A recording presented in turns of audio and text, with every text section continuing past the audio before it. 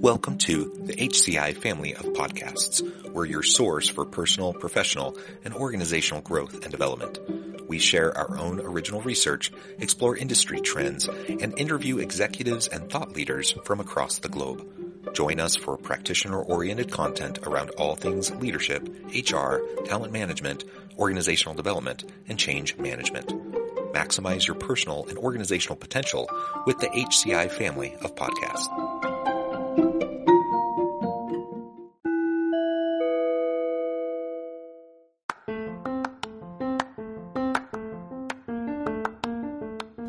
Welcome to the podcast. In this podcast episode, I talk with Kimberly Gerber about cultivating a high-performing team culture.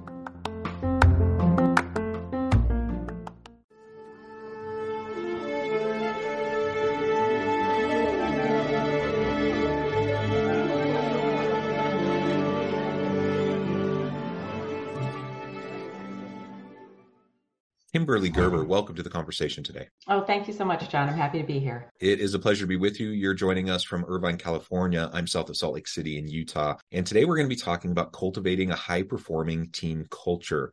I love the idea of cultivation generally. I love high performance. I love teams. I love culture. So you combine all that together, it gets a really great conversation. I think it'll be a lot of fun. As we get started, I wanted to share Kimberly's bio with everybody. Kimberly Gerber is the founder of Accelerate, an innovative leadership development firm specializing in coaching and training executives and their teams. For 30 plus years, Kimberly has helped transform the impact of more than 1,700 leaders across industry-leading companies, including Verizon, Blizzard, UCLA, Whirlpool, and many others. The creator of several innovative leadership development programs, Kimberly helps executives create strategic vision, build strong cultures, elevate leadership presence, and finesse communication to strengthen their impact on teams and organizations.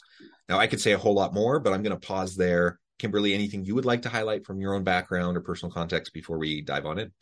Sure. I think that just one thing really, and that is that before I started Accelerate and doing all of this work, that I was an executive myself. I worked in Fortune 500 companies in marketing as marketing director.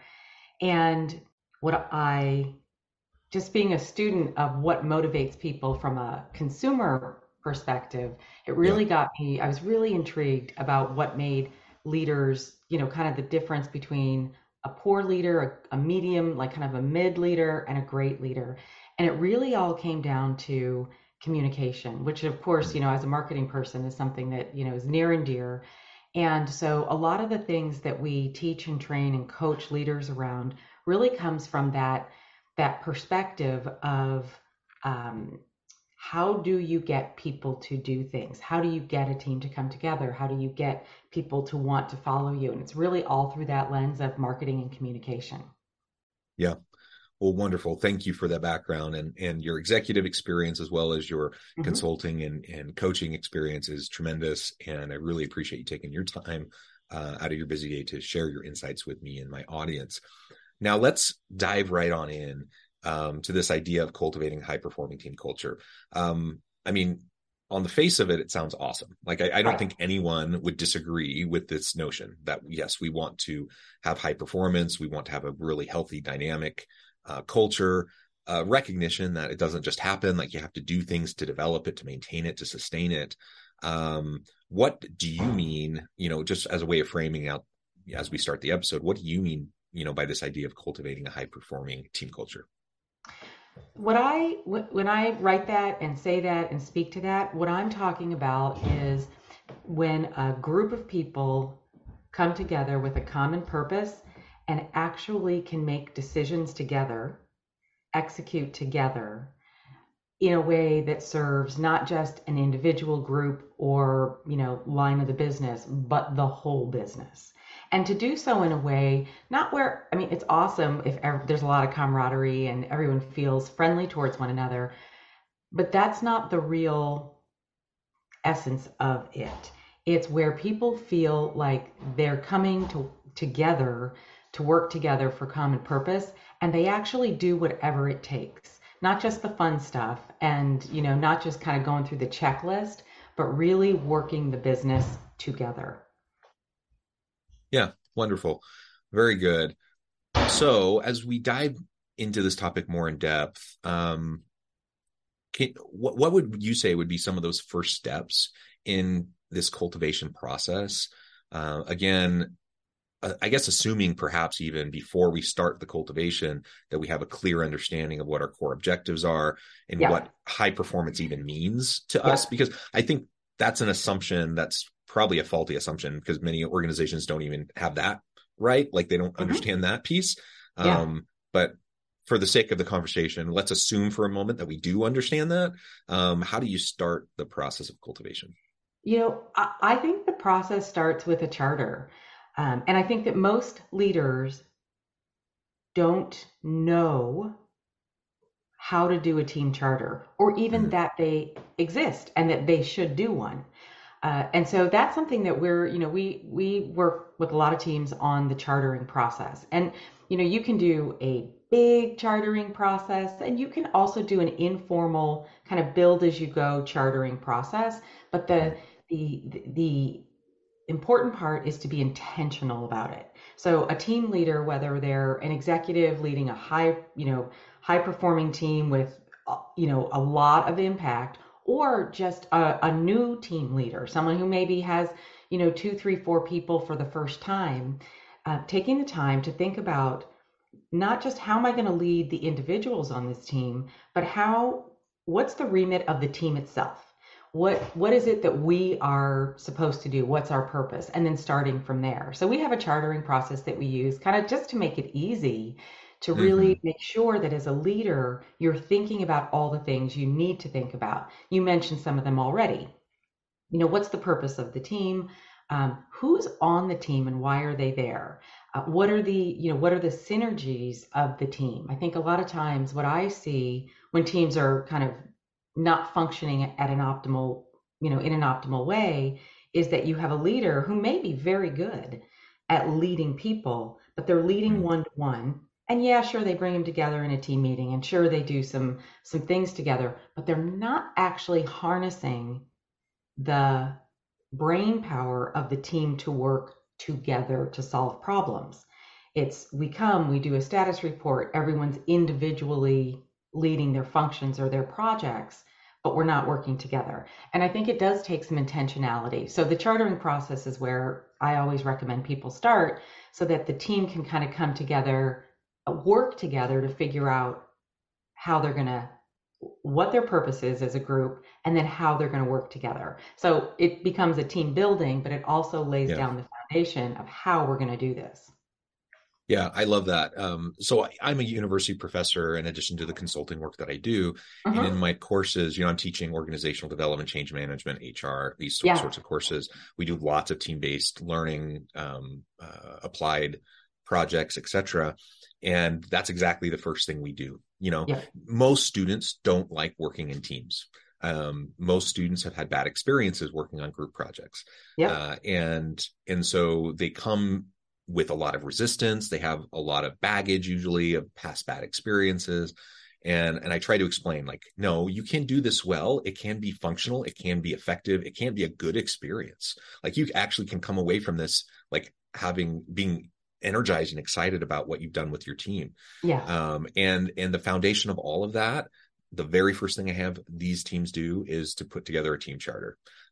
Exactly the points that you were talking about. Now, this isn't I'm sharing, what I do in a classroom setting in a Sure. university space. But my point is it applies in both places. Yeah. It really applies anytime you get groups of people together to try to accomplish something. Yep. And Absolutely. how often are we just not even on the same starting page? Like we're not communicating in a way that people can even hear or understand each other. So it's no wonder that teams aren't always very effective or why they don't perform at the level they want to. You Yeah. have different styles, you have different approaches, personalities, you have different experiences and backgrounds, and it doesn't Hmm. just magically happen usually that a team's just going to magically come together, be cohesive, and work well. You have to Yep. structure it, you have to scaffold it, and you have to put intentionality behind it so that you can make sure that you can grow together. And that's Yeah. what the charter provides a foundation for. Absolutely. One of my favorite parts of doing a charter, different people call it different things, but it's the road rules process. Mm. because and that is where the group comes together and basically says, what are the behaviors, what's important to us individually, and what are the behaviors that we all agree to, that we're going to, when we work with this team, we're going to abide. And some of the reasons people don't like to work together, and there's dysfunction on a team, is because we are all very different, and what we value, how we like to approach our work is going to be different. And yet, if it's not on the table, if it's not stated, people don't know. And so we run the risk of um, missing expectation, or having our Hmm. own expectations not met, because we haven't clarified what's really important to us. So we call it road rules, where you go through and you build a short but important list of what Yeah. commitments you're going to make. And it's such a powerful, like, aha process for the people on the team, like, oh, this is what's important. And then as you're going through your work, you refer back to that. It's like, okay, so some things are as mundane as we're gonna be on time. We're gonna commit to be on time for things. We're gonna commit not to cancel meetings. Just the nitty gritty things of how you do the work and how you behave can be really powerful to set that stage right up front. Yeah, I love it. And a piece of this, as you're trying to cultivate, that means, think about cultivation Hmm. in terms of a Yeah. garden, right?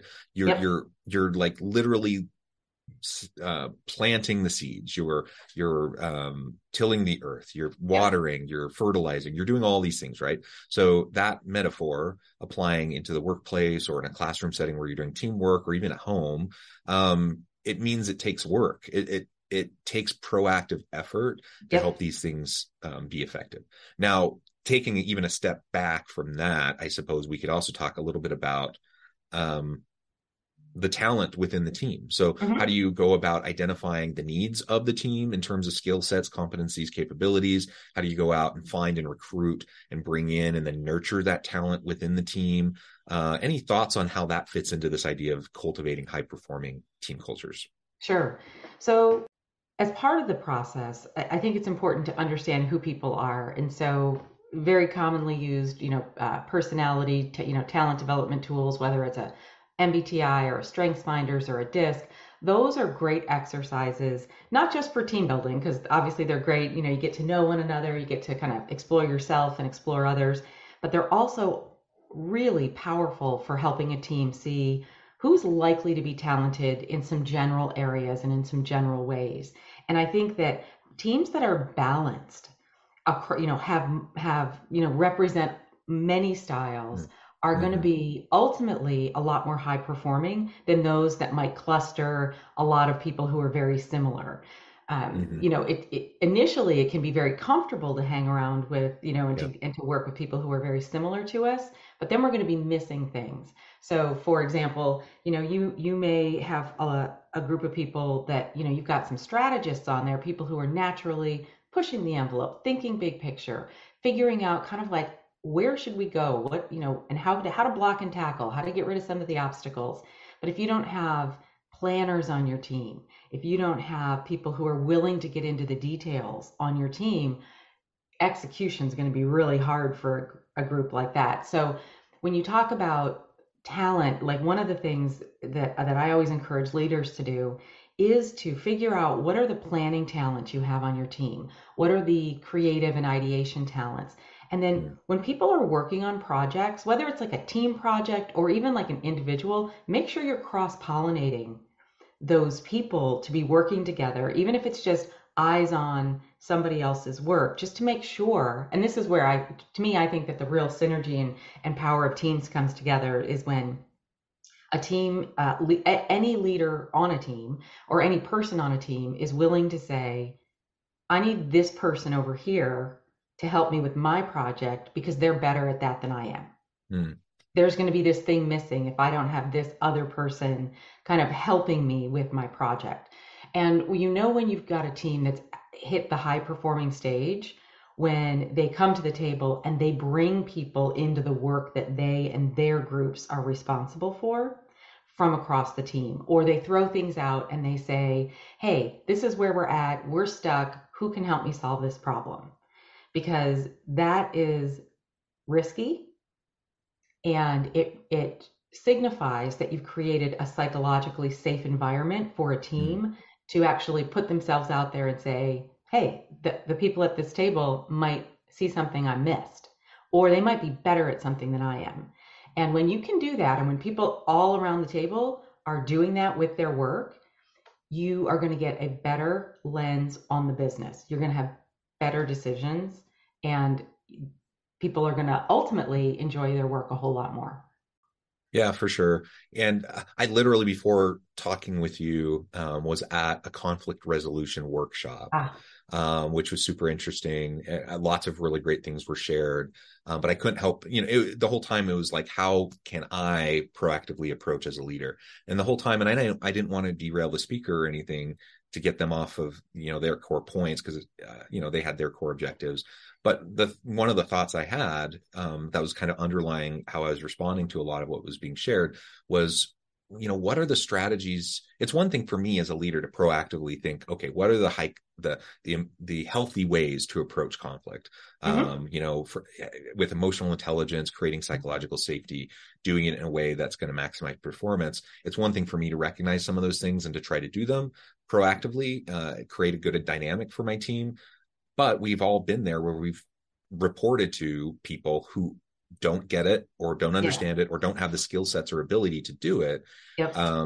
And there's a power differential. And so, you're trying to resolve conflicts within your team, but maybe you're the team member and the team lead is the one causing the problems. Any thoughts on general strategies, how we could go about tackling that?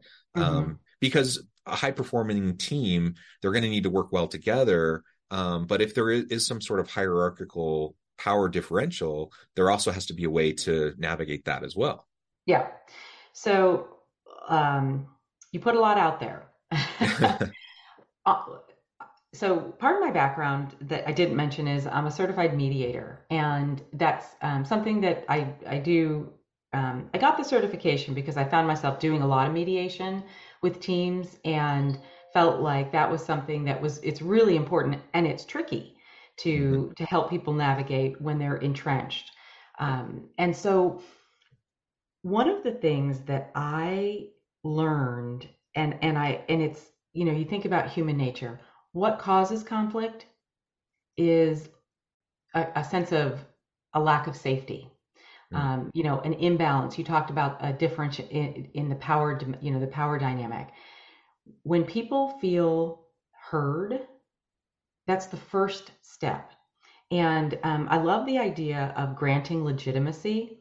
And so if there's conflict on a team, now let's assume it's not with the team leader, because that's actually a lot trickier when the team leader is part of the Mm. conflict. So hold that off for a second. But if a team leader recognizes that there's conflict on their team, not ignoring it is the first step.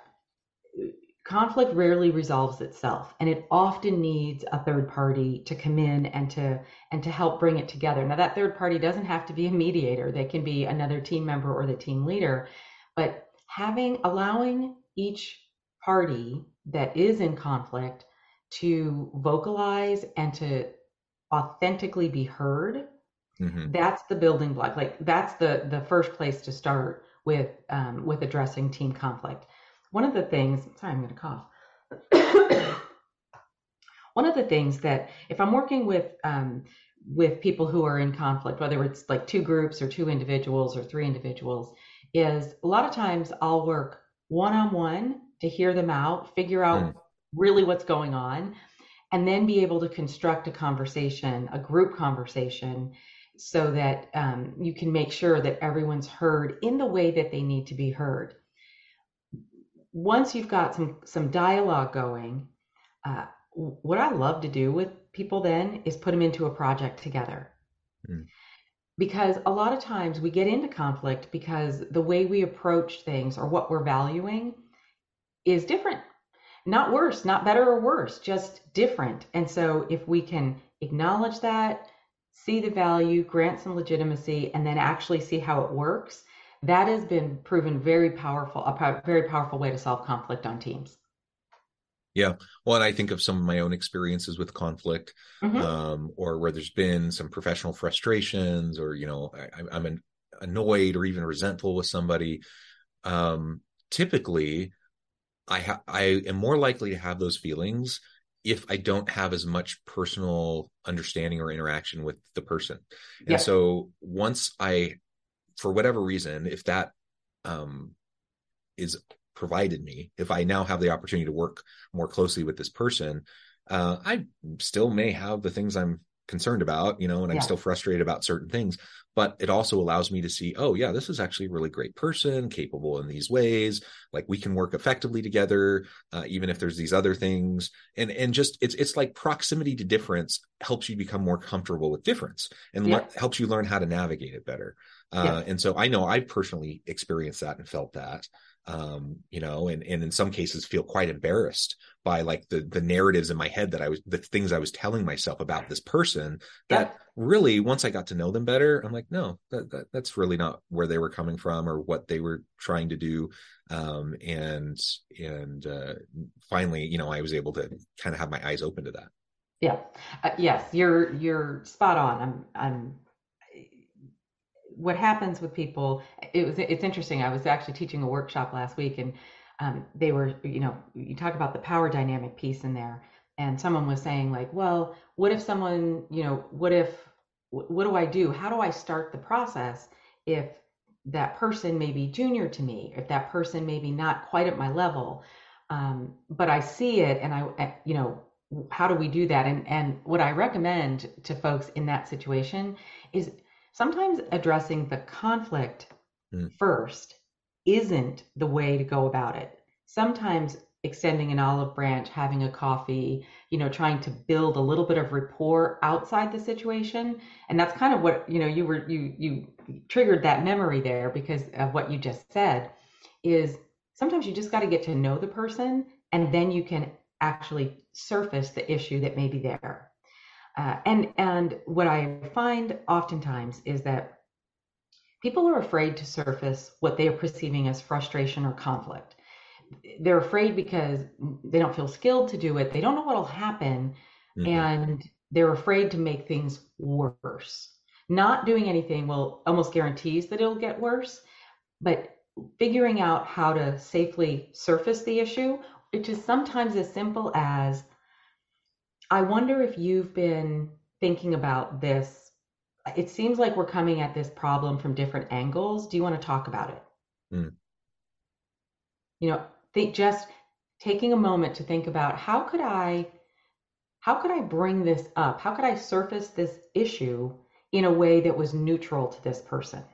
And we did I had, like I said, I was doing a workshop last week, and there was a lot of things kind of bubbling up around a topic, and it just seemed like the right time to have a surfacing exercise. And so we did, and there was probably about, 25 people in the room, and we said, have a fictitious conversation, practice surfacing something. And every one of the groups was like, I actually did something real. I actually had a Mm. frustration and I surfaced it. And it was actually easy. And now we've actually figured it out.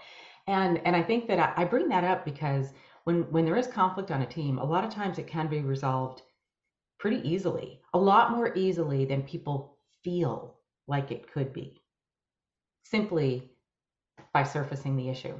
Yeah, and you mentioned it a few minutes ago.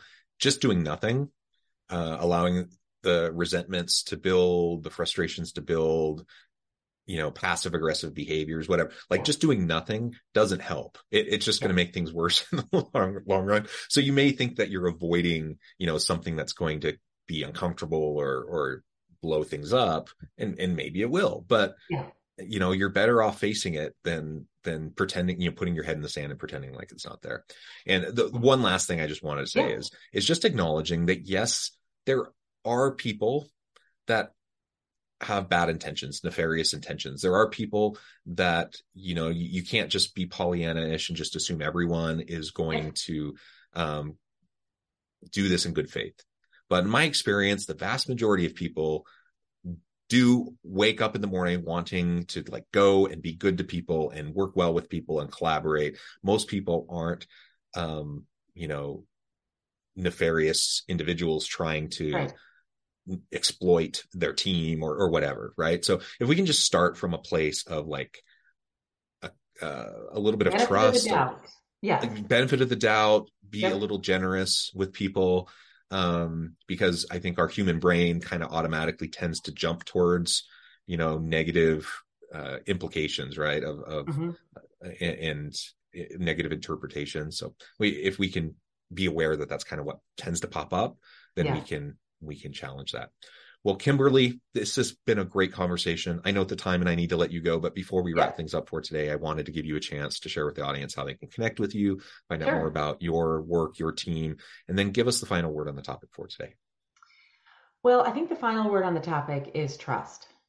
At the start and at the beginning, building a high performing team and really cultivating, again, watering, nurturing, tilling, pruning, all of those. Loved the agricultural metaphor there because it's perfect for what it takes to build a high performing team, and that starts with trust and intention. And so that's the final word on today's topic. And if you're interested, if anyone who might want to reach out and chat more about this, because there really is so much more ground to cover here. Yes. Our website is the letter I, Accelerate, EXCELERATE.com. That's a great place. Lots of good resources to get in touch with us, but also to download for leaders and teams, some free resources there. So encourage people to stop by and to reach out. Wonderful. Kimberly, it's been a pleasure. I encourage the audience to reach out, get connected, find out more about what Kimberly and her team can do for you. And as always, I hope everyone can stay healthy and safe, that you can find meaning and purpose at work each and every day. And I hope you all Thank have you, a John. great week.